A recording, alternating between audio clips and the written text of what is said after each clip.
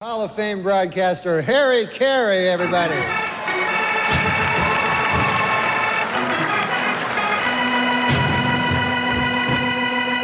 Come on up here, Harry. Hi, everybody. Harry Caray here. It's a thrill to be here at Radio City Music Hall for the Academy Awards. I gotta say, I hope Booty Call takes home a few Oscars tonight. No, Harry, this is the ESPY Awards. Boy, it's a thrill to look out into the audience and see all those celebrities.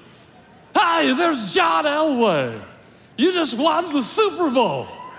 How about going a little nuts and getting those teeth fixed? Oh. Hi, is that Tiger Woods? He's amazing.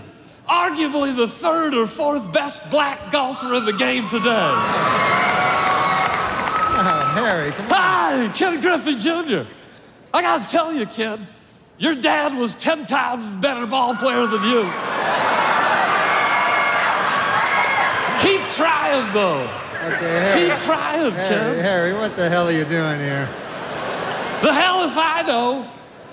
The only reason I agreed to be here is because I'm in town for the NBA All-Star Game. It's gonna be a doozy. Harry, that game was yesterday. Norm, I know you're a betting man, so I got a tip for you. Put your money on the Western Conference All-Stars.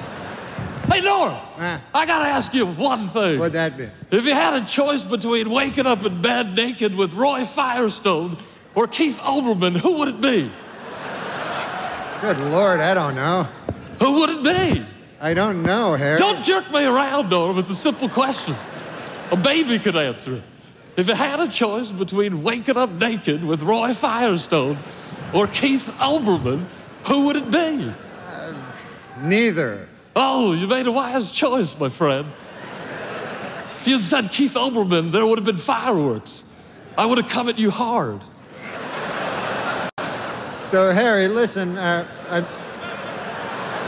you going to explain the rules? What rules?